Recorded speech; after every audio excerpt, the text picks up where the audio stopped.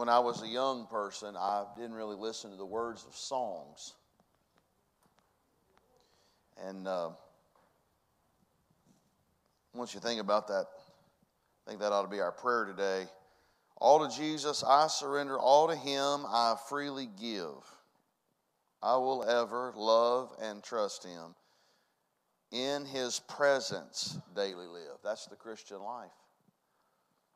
In His presence daily live. Pray that it be our prayer. You know, I don't know about you, but growing up, I had my life categorized. There was school. There was home. There was playing with the boys. Then there was church. And church was church time. School was school time. Home was home time. But at the age of 21, I realized it's all His time. And if you're a Christian, everything we should be living in His presence. Like He's real. Amen. I don't know about you. That's practical to me. And changed the way I thought about things. Appreciate all of you being here. I want to get serious, but I want to read a couple of tidbits about marriage, some funny, some very poignant. Before marriage, a man will lie awake all night thinking about something you said. After marriage, he'll fall asleep before you finish saying it. Come on. How many of you ladies say, that's truth, preacher? True preacher. So let's get some others to be honest here. How many of you ladies agree with that? Would you say amen? Yeah, gentlemen, we got some work to do. The Japanese have a word for it, marriage. It's called judo. The art of conquering by yielding. But the Western equivalent of judo is, yes, dear. Marriages are made in heaven. So is thunder and lightning. Success in marriage is much more than finding the right person. It's the matter of being the right person. You know what a formal wedding in West Virginia looks like? I said formal wedding in West Virginia. Not here in Tennessee, but West Virginia. That's when the shotgun's painted white, amen?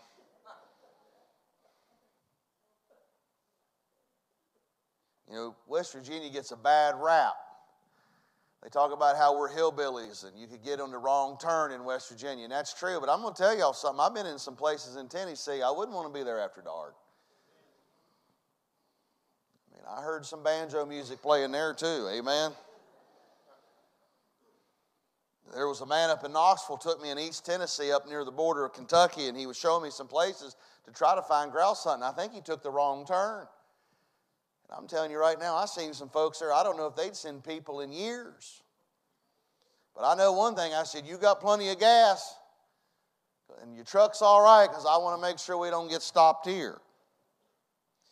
Then the last one, if your children spend most of their time in other people's houses, you're lucky.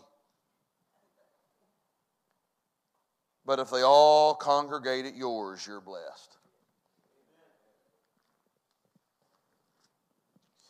Would you open your precious Bible this morning to the book of Proverbs, chapter 22.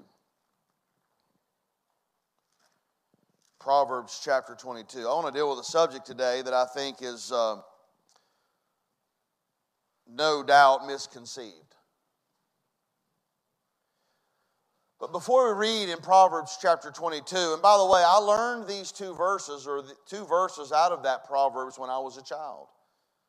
They were quoted to me as a child, and I learned them as a child. But in Proverbs chapter 1, we don't have to turn there, but I want to say, many of you say, well, Pastor, where could I start reading in my Bible? Where could I start? If I wanted to start a devotion, or if I wanted to just read the Bible, then can I encourage you to go to the book of Proverbs? Read till you get something, and it won't take you long. But in chapter 1, God gives us the table of contents of what you're going to find when you read the book of Proverbs. Chapter 1, verses 1 through 5 gives us the table of contents. And so I want to encourage you. You say, well, Pastor, what are we going to find when we read the book of Proverbs? Well, I want you to notice, number one, it is a father instructing a son. The book of Proverbs ends with a mother instructing a son.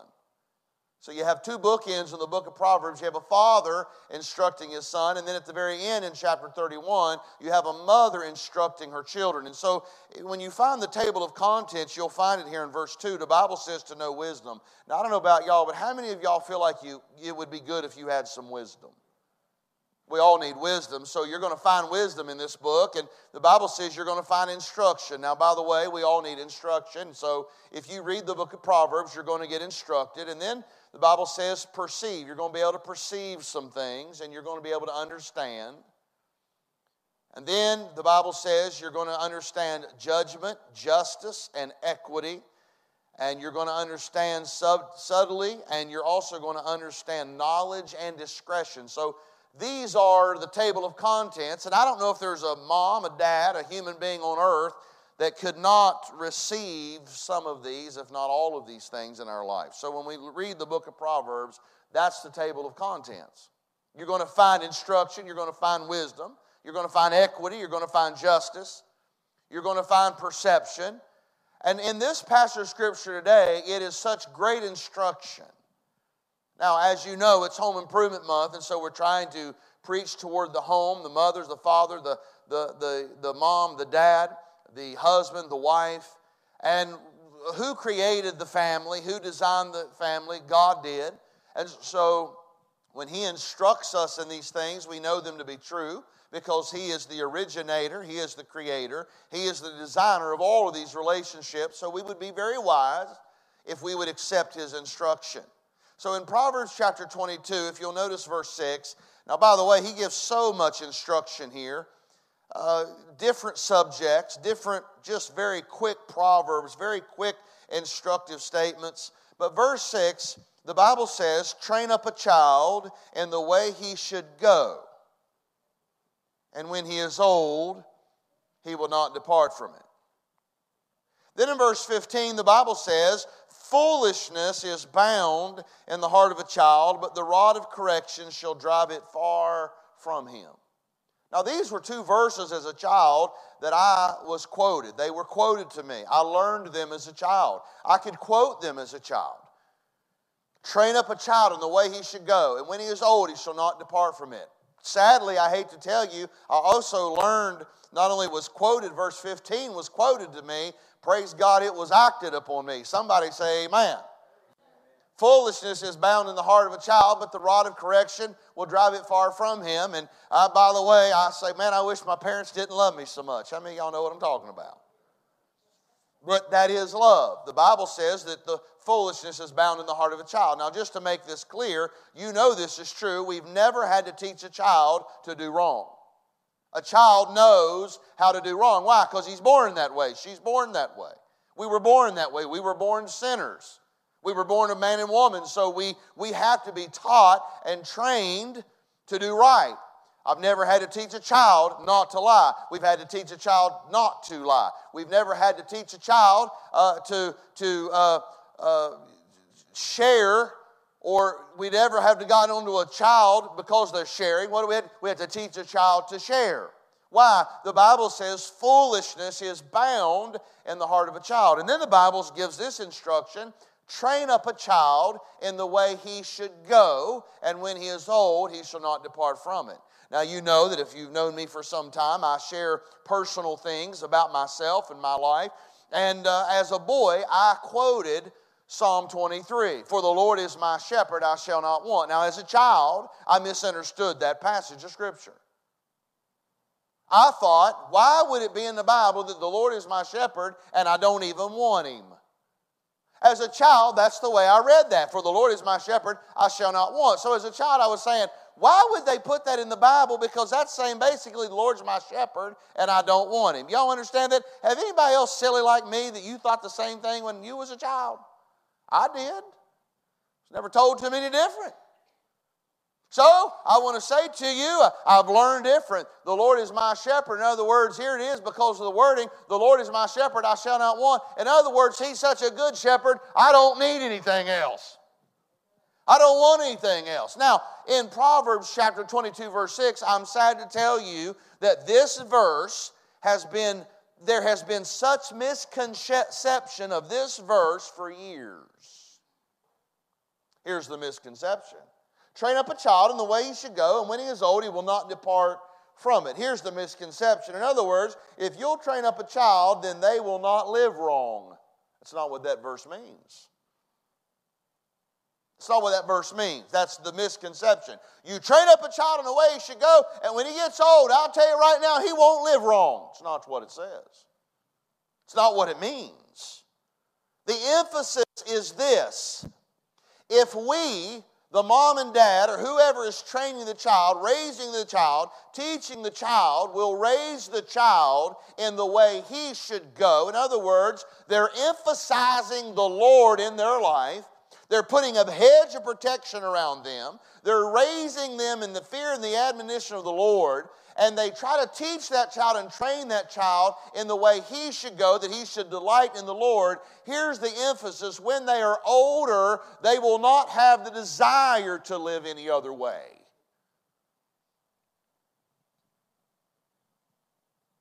I have sat with moms and dads, and by the way, I have sat, my wife and I. And we have sat in maybe a living room setting or maybe around the dinner table. And I have had the opportunity as a pastor to sit with many parents that have sat with me, and they've shared their heart with me, and they've shed their tears with me. And from a broken heart, they'll say, Pastor, we tried to raise them for the Lord, and we trained them, and we loved them, and we tried to be faithful, and we did what was right by them. Pastor, can you tell me why they're not living for the Lord? And that's heavy. That's heavy for parents to know that they've done all they've known to do, and they stand at the end of life or sometime in the point of their life, and they look back and they see their children, they're disappointed in them. Not that you don't love them, not that you're disappointed in them because you don't love them and you don't think they're of worth. You're disappointed in them because you want them to be so much more for the Lord. You want them to live right. And I've sat there many times, more times than I would like to sit there, and the parent will look at me and say, I don't know what happened. We tried to raise them for the Lord, and we did this, and we raised them in the fear and the admonition of the Lord. Can I encourage you? Every person is a free will being. The Bible says that even a child is known by his doing. Just because you've done everything you could and you raised them and tried to train them in the fear and the admonition of the Lord, and by the way, you've put a good base in, don't ever minimize that.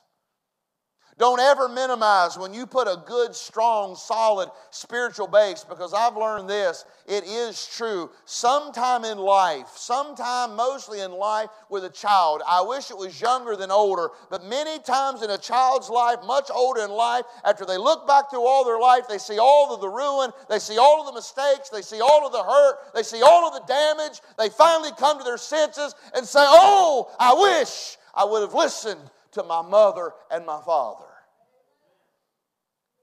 And they have a base. They've got a base. That's why I say to every family member here, if you have a child, you say, Pastor, I don't know if bringing them to Sunday school is important. Oh, it's important because you're building a base. A Wednesday night is important to bring your child and let them go to Kids for Christ. Why? Because you're building a base there. Why bring them to Sunday school? They're getting a base to which to live their lives and to understand that God is always best in living our lives for the Lord. But the Bible says here to train up a child in the way he should go. But every person has a free will. Every child is known by his doing. But I'll tell you this, you're going to stand at the end of your life, or maybe sometime in your life, you're going to say, I thank God I did. I want you to know when we try to put a spiritual base and we do this principle, we try to raise them in the fear and the admonition of the Lord. We try to train them in the way he should go. You'll never regret it. So I want to preach this morning and probably tonight on just this subject, and I'm going to take my time. Train up a child. Train up a child. I find three things in this passage that we have to look at when we think about this simple passage, train up a child. Now you say, Pastor, I don't have a child. Okay. Maybe the Lord's not blessed you with a child yet. You say, well, I don't have a child at home anymore. You say, okay. You say, well, Pastor, I'm not a parent. Okay. But I'm going to tell you this, you have some type of influence with a child. So no matter where you are in life, there's a child looking up to you. There's a child that you're either going to influence for the glory of God or you're going to influence them in the wrong way. And I would hope to think that we want to be a part of this training up a child in the way he should go. So the first thing that I have to mention here, looking at this passage, train up a child in the way he should go. Number one, this is life's greatest effort. Get it down. Life's greatest effort is what? To train up a child. That's life's greatest effort. Now, I want y'all to look at me just a second. I want y'all to look at me eyeball to eyeball. I want to tell you something. Here's what the world's telling you. The world's telling you the greatest effort in your life is to go get rich. Look at me. That is not life's greatest effort. If God has blessed you with a child, your greatest effort is to train and to teach and to raise that child. Greatest effort. By the way, the Bible tells us that the children have been given to us by the Lord. They've been given to us by the Lord. The precious things we call our children. And aren't they precious? It's a whole lot easier to say that when they're younger than when they get older. Amen. There ain't nothing more precious on earth than my two grandbabies. My soul. My little granddaughter come up to me the other night, and you know, I'm being falsely accused. I'm being falsely accused that I let my granddaughter get away with stuff that I never let my daughter get away with. I just think I'm falsely accused. And I can't even believe I'm making that statement because before I had grandchildren, I'd look at grandparents and I'd say, and you need to be careful, grandparents. I don't preach so hard now towards grandparents. But I'm going to tell you all right now, there's nothing more precious in the world. A little girl with wet hair that just got out of the bath. She's got her pajamas on, and she comes over there, and I'm sitting on the couch, and there's nothing more precious. A little 6-year-old girl, Papa, can I snuggle with you? Nothing like it. Come on up here, baby. Snuggle up. She don't snuggle me very often, so when she says, precious. Can I get a witness? They're precious. They're the greatest gifts God's given us. So what are we to do? We're to train up a child. Life's greatest effort. There's no greater effort. Do not allow the world's philosophy to tell you that your greatest effort is to make it rich, to make it big. I'm telling you right now, the greatest effort is to train up a child. The greatest effort is training a child. Can I say the greatest effort? And I'm going to tell y'all something. I'm going to be honest with you. If you're doing it right, you're sweating. If you're doing it right, you're spending a lot of time. If you're doing it right, you're instructing over and over and over and over again. If you're doing it right, you're turning the televisions off.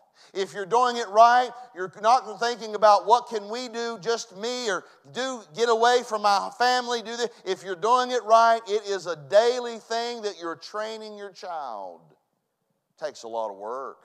By the way, when you discipline a child, it should be done right. It should take a lot of time. You say, well, you're getting on your child's nerves. Well, I'd rather get on their nerves. Training a child, by the way, is effort. I said it's the greatest effort because it takes time. By the way, you know why a lot of children are... Look, I'm going to say this. I know I have watched people train dogs more than they've helped teach their children. The Bible says we are to teach our children, to train up a child. In other words, that's life's greatest effort. Someone came to me sometime back and said, Pastor, I'm just going to tell you right now, our greatest scourge in most of our homes, the truth is most parents just don't want to take the time to deal with their teenager or their child. They don't want to take the time. They're not going to take the time. They're too busy. They got too many greater things to do. excuse me, can I say this as kindly as I can? If God's given you children, there's nothing greater to be putting time into than your child. Train up a child. Life's greatest effort, train up a child. Life's greatest effort, train up a child. Listen, Hitler knew the importance of training children. We hear a lot about Hitler. Sadly, very few people even study Hitler. They don't even know what took place. Do you know there was only 2 preachers in the whole country of Germany that even knew what was going on? By the way, both of them, they lost their life because of it too. Mr. Bonhoeffer was one. From day one, he knew that Hitler was an evil man. But everybody else thought, oh, we know he's good for Germany. He's good for Germany. So what did they do? They infiltrated the church. But you know what Hitler did? He was wise. He was evil. He was evil, and he had evil wisdom. He had evil knowledge. You know why? He brainwashed the children. He trained the children. I think our greatest effort is to train the children. Not in socialism, not in his evil ways. Listen to me, in their relationship with Jesus Christ. Life's greatest effort. Let us labor. Let us sacrifice. Let us train. Let us teach. Let us labor in striving together to train the children in the ways of the Lord. How many of y'all know the Lord's been good to you? Can I ask you this? How many of you know the day you met Him? You remember the day you got saved? How many of you know the day you got saved? You know what? Children need to hear that over and over and over and over and over again. Your testimony will be a training tool for your children. You know what that does? It breaks down the barrier of you wanting to talk about the Lord. How funny is it when we live in this society, we can talk about everything but spiritual things? You know what to break that down? Just start talking to your children about how good it was when you got saved. See, I was a 5-year-old boy when I got saved. My mom and dad, man, they were old-fashioned. Listen, I was raised on drugs. I was drugged to church Sunday morning, Sunday night, Wednesday night. Drug, boy. I mean drug. Kicking and screaming. We was drugged right across the street. And here's what was amazing. And by the way, we went every Sunday. Sunday morning, Sunday night, Wednesday night, we were there. And there was times my sister and I, we didn't want to go, but it didn't matter. My mother said, no, y'all going to church. And now that I stand here at 49 years of age, I'm glad that I had some old-fashioned parents that just made me go to church. And yes, there were many times I sat in that pew. I wanted the preacher to hurry up. I sat in that pew and I was doodling. And yes, I sat in that pew and I was wanting to get every excuse out of the sun to get out of the service and say I had to go to the bathroom and had to go do this. And I did all that because that preacher was just too long-winded. But I thank God there was a day I came into church, boy. I was sitting right back there in the second row from the back on this side, and I was sitting back there. Man, that preacher got up and preached that morning, and he got to preaching on a subject that we don't hear a whole lot about today. He got to preaching on hell. And boy, he got to preaching telling me that the people that rejected the Lord Jesus Christ was cast into an awful place called hell. Man, my ears perked up.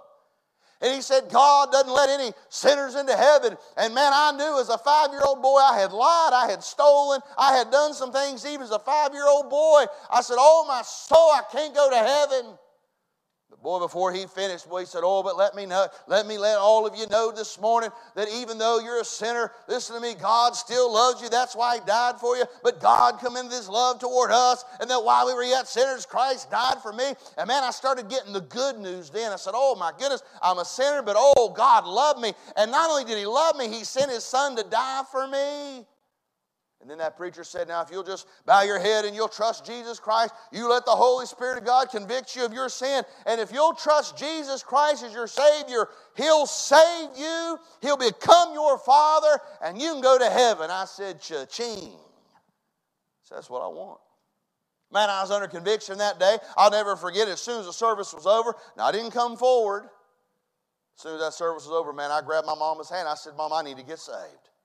And I thank God I had a mom that knew how to tell me how to get saved. And she took me straight to the house. I'll never forget, she set me on the end of that couch. She opened up the Bible. She read one verse to me, John 3:16. For God so loved the world that he gave his only begotten Son, that whosoever believeth in him shall not perish, but have everlasting life. She said, Mark, you believe that? I said, oh, yes. She said, do you believe that Jesus died for you? I said, oh, yes. She said, will you trust him right now and ask him to save you from your sin? I said, oh, yes. And I prayed as a 5-year-old boy, and I asked Jesus to save me. I've never been the same.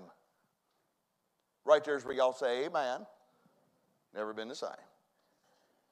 Does that mean you always live right? No, I want to tell you, I got away from the Lord. And man, when I was in my early adult years, man, I got to doubting whether I was saved or not. Man, I got to doubting about that thing. I said, Lord, and I was laying in bed one night, man, I was doubting and I was praying. And I said, Lord, I know that I asked you to save me, but I was just doubting that thing. And I said, Lord, I'm telling you right now, I've trusted you and I've asked you to save me. And here's what I said. If I die, it's your fault if I go to hell.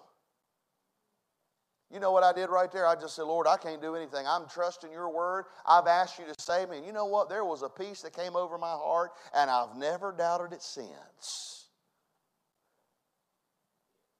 And I want to tell you something. When you meet him, you know you've met him.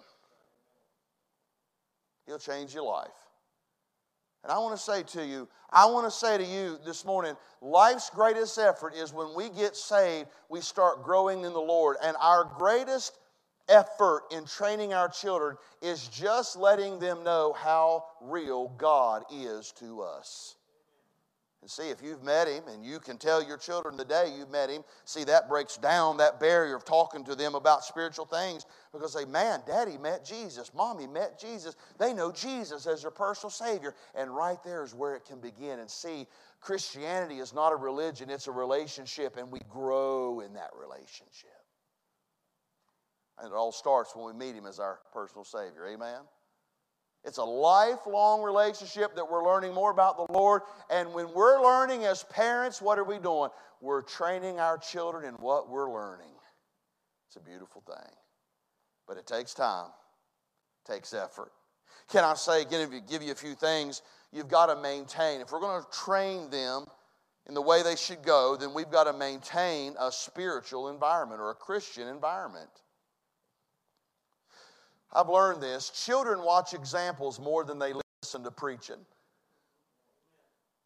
Now, y'all hear me. Children catch more by what they're caught. They catch it. They're caught more than taught. They see it. So can I say to every daddy here just a second, you say, how can I train my children? Well, let's get, number one, if you're not saved, get saved, start loving the Lord, and you'll be amazed what your child will learn from you. They'll see you. I believe one of the greatest things that I've ever known as a child is, truthfully, I've shared this with you before, but do you know how many times I've thought about that as a young child, even as an adult? I had a mother that prayed. And I'm telling you right now, there were many times I would walk down those old steps there at 1600 Temple Street, and I would walk down, come down those steps, and I had a mother bent over a chair crying over a prayer sheet. And I can still see that old crumply prayer sheet, and it was stained. And I can remember many a times walking down those steps and seeing and hearing and watching my mother pray. By the way, that taught me a whole lot more than what she ever said. That's training. It takes effort, but it also takes a Christian environment. Let me just say, it's what they hear at home is what they will repeat. And some of us get scared to death. We tell them, don't say that. I know you. How many of y'all have ever been embarrassed because your child went out and said something they heard at the house? We've all done that. Hey, if they hear you praying, if they hear you talking about the Lord, if they see you praying, if they see you reading your Bible, if they see you talking about the Lord, listen, this is an environment that we need to create. Train them. Great effort. By the way, it doesn't come cheap, doesn't come easy. It's not something that just happens. Somebody has to make it happen. Because I'll tell you what, we're so busy, we have to make it happen. We should maintain a Christian environment.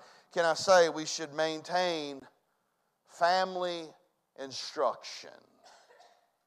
Now, I'm going to share with you something, and I hope I can share it in a way that I've put a lot of thought into it.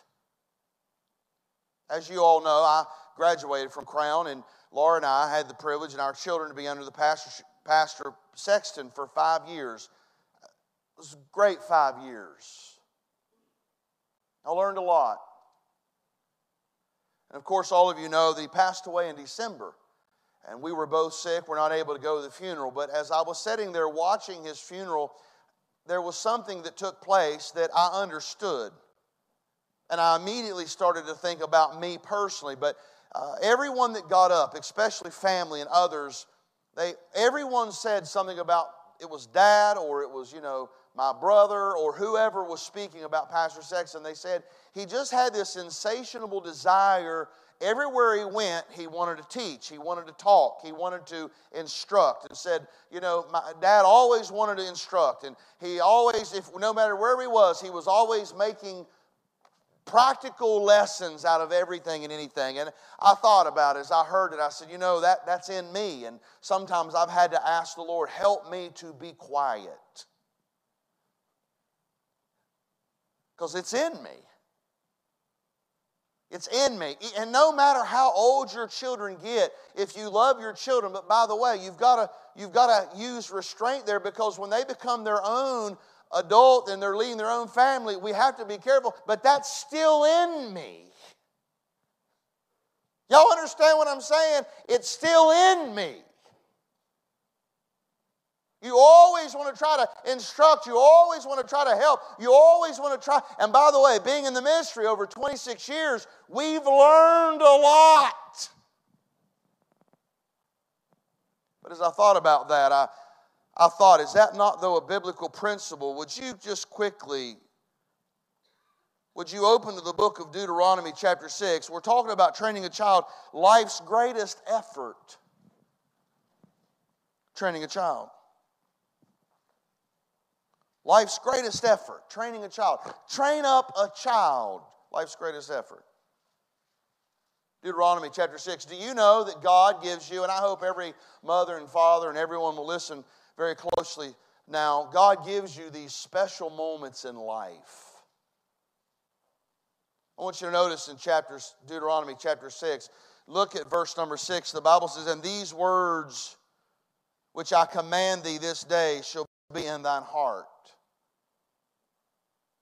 He's talking to the moms and dads. Look at verse 7. And thou shalt teach them diligently unto thy children.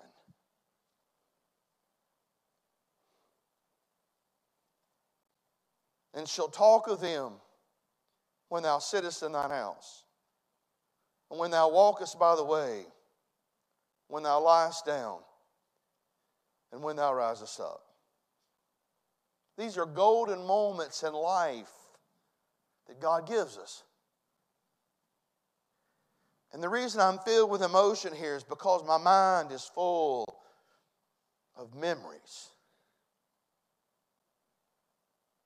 I know I shared this with you. Some of the most precious times in a child's life is when they lay down to bed at night. If you have a little girl, more than likely they're scared of the dark. And I think back of my little girl.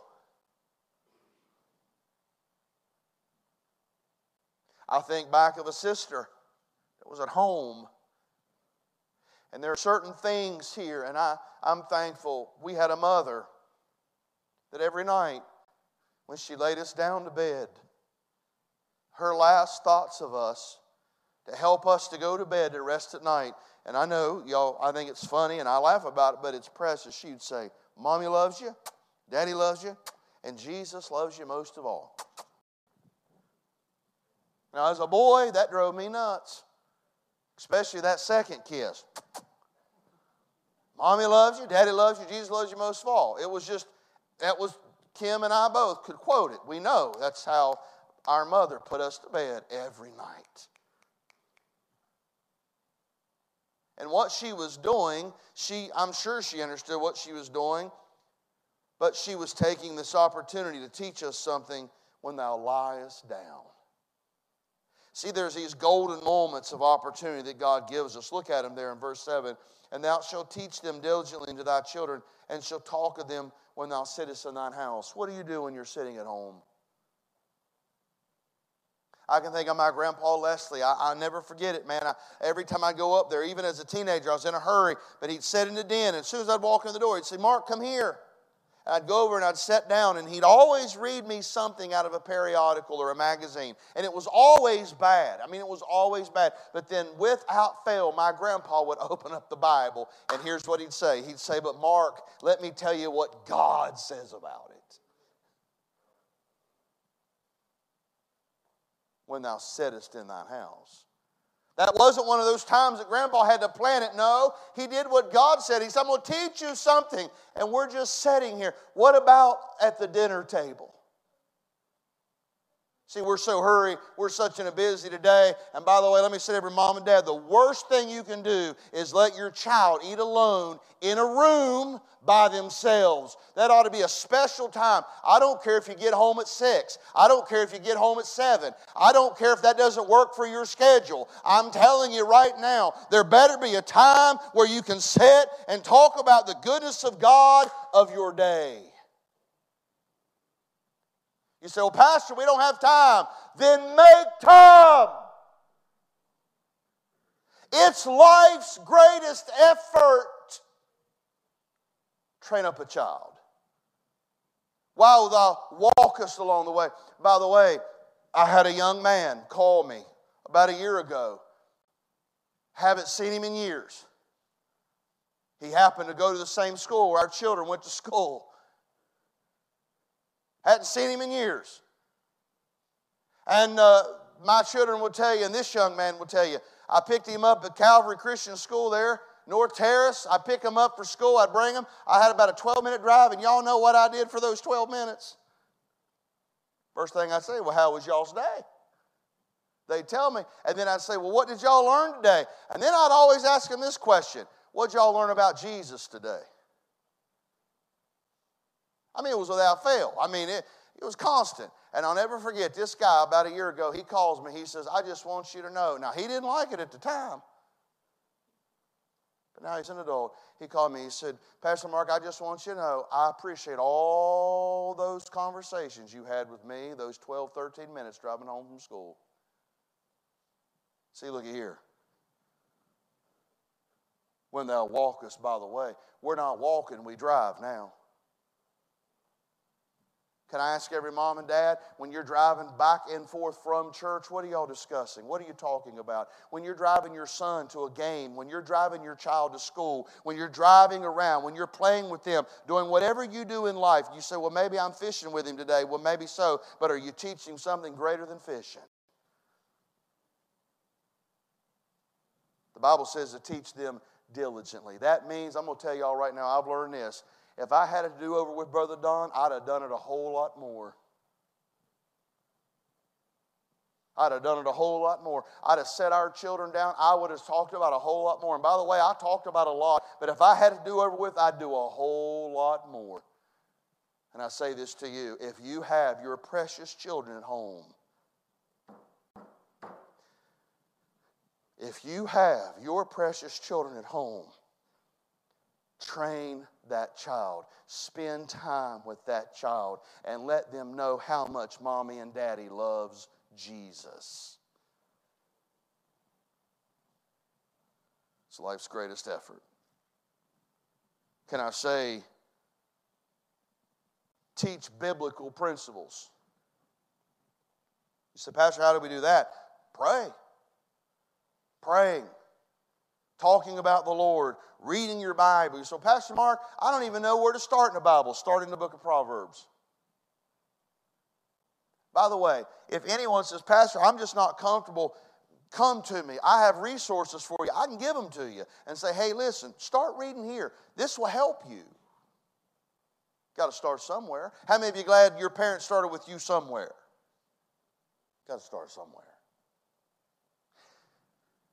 Train up a child, life's greatest ever. Can I also say this? I'm going to close. Maintain faithful church attendance. I knew a pastor was going to get on that. I knew a preacher was going to get on that. He just wants us to come to church. Listen to me. I don't want you just to come to church. I believe there's a benefit and a help for you being here. I had a young lady. She's sitting here in about the 4th row. And her brother. They pretty much grew up in this church. And every Sunday this young lady's here. I'm sitting, particularly today, I'm sitting in the front. And she comes up to me. And I always side hug folks. And I side hugged this young lady. And then I went back and I seen her brother. And every time I see these young people, my heart is encouraged. You know why? Because they've grown up here. And you know what? They come here by themselves. Their mama, bless her heart, has to work many mornings and many times that they're able to be here. But they come, and I thought, you know what? If I just want them to come to church, and I tell our workers all the time, we want more for these young people for them just to come here. We want to be a help to them. Them being here is just not enough. What do we do with them when they get here? What do we teach them when they get here? What do we help them with when they get here? I had a grandmother several months ago call, and I was able to talk to the 2 young men today. But the grandmother does not come here, but these 2 young men come here. And she told me over the phone, she's like, "Oh, Pastor," she said, "I love my grandboys." I said, "I know you do." And she said, "I love them." She said, "They're good boys." She said, "I'm so glad they've been coming to church." But she said, "They've been getting into a little bit of trouble at school." She said, "Will you talk to them?"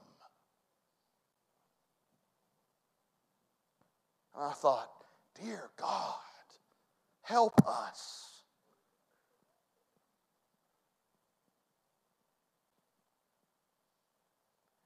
It's just not important that they come here. It's more important in what are we helping them with.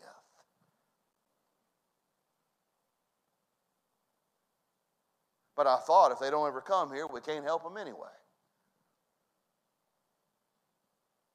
If they choose not to get on our buses, if you choose not to come, look, we can't help you anyway. He just wants more people to be in his class. No, I want more people to let the Lord help them. Can I give you 3 quick things? I got to hurry. Can I give you 3 quick reasons why children don't want to come to church? Number 1, it's just simply this: entertainment. No church I know can compete with the entertainment that they know. When I was a little boy, man, the best we had was Pong. Amen. Y'all know what Pong was? Pong was them 2 little things, and it was like boink, boink, boink, boink, boink. It was a ball. Boink, boink. Have y'all seen what the kids get to play today? Some of them things look like real people. I mean, when I was in the 80s, and we had one person in my whole Riverview area that had a Pac-Man, man. I mean, we all crowded over there to the Atari. Y'all ever seen an Atari? Pac-Man, man. I thought, man, can't get any better than Pac-Man. Space Invaders, asteroids. I mean, man, we'd spend hours doing that stuff. But today, have y'all seen what these kids get to do? Their minds are so flooded with entertainment, they can't even sit in a church service. They've been entertained to death. And here's what I get a call. This amazes me. Here's what people call, "Pastor, what do y'all got down there? What do y'all do with the kids?" And it always amazes me. They ask, "What do we do with the kids?" I don't know about y'all, but I would be more concerned, what are we doing with them kids? What are we teaching those kids? But I want you to know today, we live in a day where entertainment has become, and by the way, as a result of being entertained, it's become a lifestyle. So y'all know what? Church is boring. You say, "Pastor, how do you overcome that?" Then you quit talking like it's boring. Don't say, "Well, I'm here right now. We got to get in and get to church." Say, "Hey, get dressed, get ready. We're going to get to go down there to church." We get to see so-and-so. You get to be in a Sunday school class, and you get to learn the wonderful truths of God today. Some of y'all's children will go, who's that? Well, come on, let's go. Let's get ready. Come on, let's go. Well, no wonder they don't want to come. Can I get a witness? They don't want to put the game system up long enough to come. Why? I wouldn't either. By the way, you say, Pastor, why do you preach away? I hope I'm not boring. How many of y'all, be honest, y'all think I'm boring? Well, if you do, I understand. I can't compete with Sonic. I can't compete, hey, with the halftime show. But listen to me, I ain't trying to. Can I give you another reason why your children don't want to come to church? And by the way, if they're coming now, they're younger, but when they get older, they're going to make every excuse. And here's what amazes me. It amazes me the parents fall for it.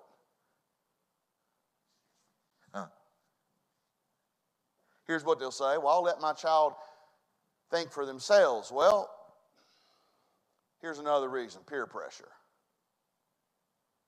I'll let my children decide for themselves what they believe, and that's what many parents say. But you know what, friends, there's no such thing. That's not how it works. They don't make decisions on themselves. I'm going to tell you what, they're being pressured by somebody. All of us are a product of influence of people around us. It doesn't take much peer pressure before children bow down to it. By the way, it doesn't take a whole lot of peer pressure for adults anymore. Nobody wants to be different. Even adults are controlled by peer pressure by some point.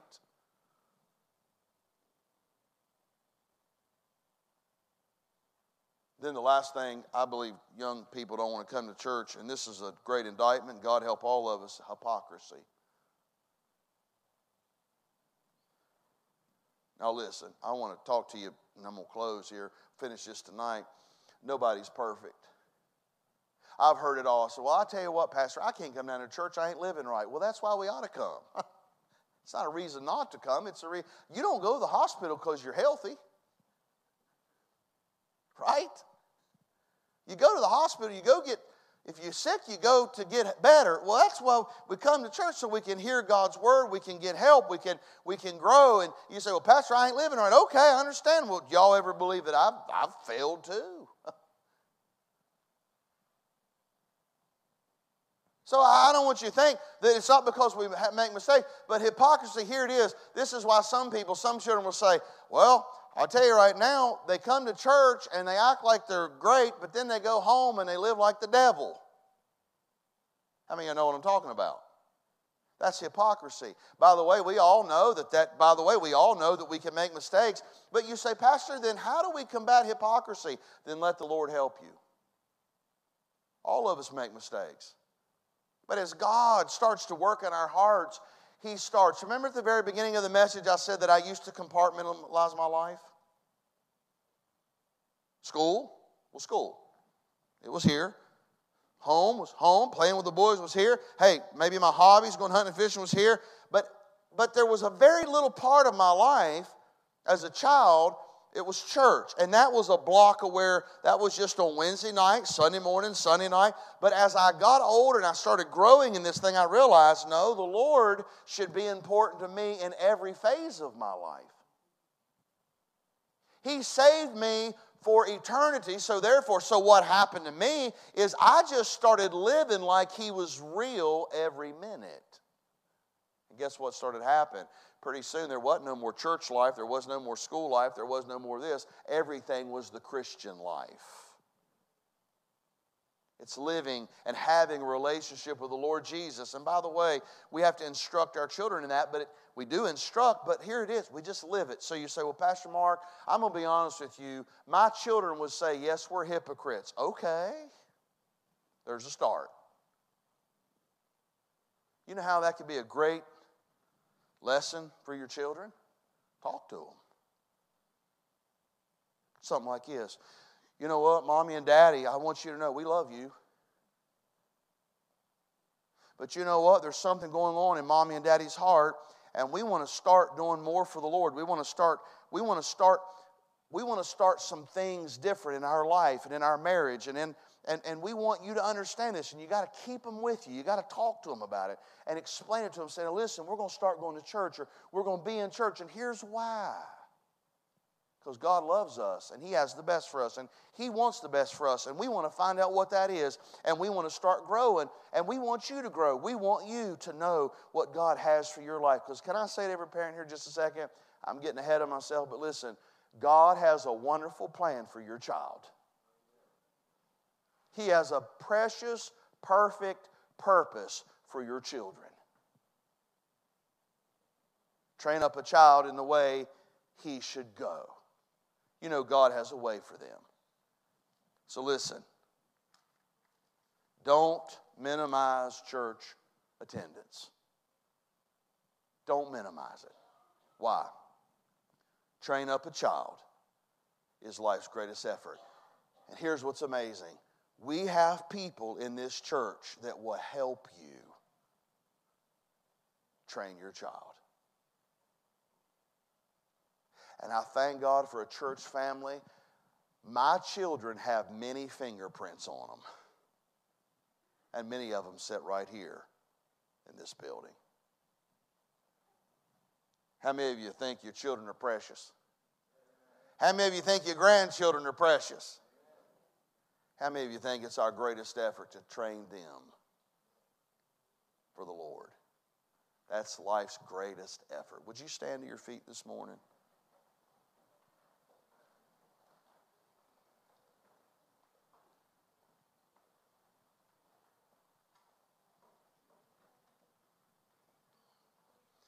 Would you be honest this morning? You say, Pastor Mark, I'm here this morning, and I'm going to be honest with you. I don't know for sure if I die, I'm going to heaven. I don't know if I'm saved. But I'm concerned about it. I promise you, there's nothing embarrassing about it. But you say, Pastor Mark, I'm here, and I don't know for sure if I die, I'm going to heaven. I'm concerned about it. Would you pray for me? Would you slip up your hand? No one's looking. Would you just slip it up where I can see it? Is there anyone like that? Is there anyone like that? Can I ask this question? You say, Pastor Mark, I'm here this morning, and I know the God of heaven spoke to my heart about something. He spoke to my heart about something. Would you raise your hand? You say, that's me. You know He spoke to you about something. Well, they're going to play, and I'm going to ask you, make your pew a place to pray at, or you just pray standing. But listen, if He loved us enough to speak to us about something, why don't we say yes to Him? Ask God to help us.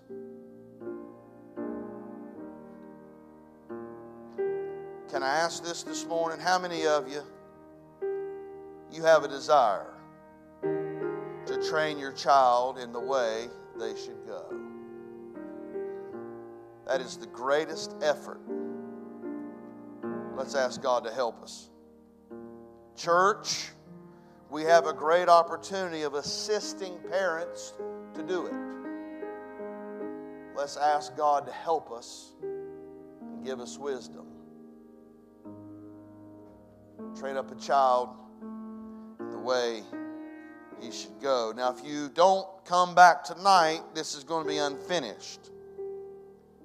Because we've looked at life's greatest effort. Tonight, we're going to look at life's greatest discovery.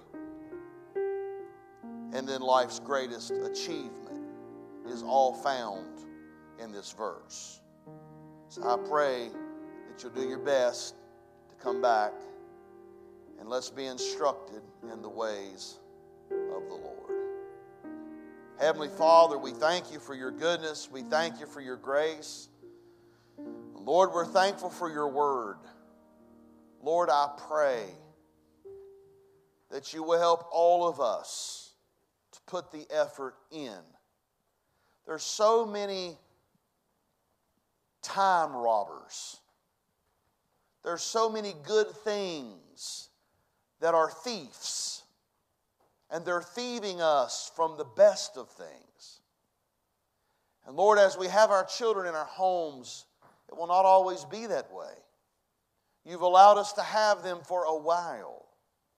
So I pray that you'll help us to get involved in life's greatest effort, to train up a child. We'll thank you for what you do. Help each one of us that you spoke to us specifically, that we would say yes, put that in our lives, and begin to obey it. This message does none of us any good if we only hear it. I pray you'll help us to apply to our life. Well, thank you for it. We ask it in Jesus' precious name, and all God's people said, amen. Be back tonight, 6 o'clock. God bless you. Have a wonderful afternoon.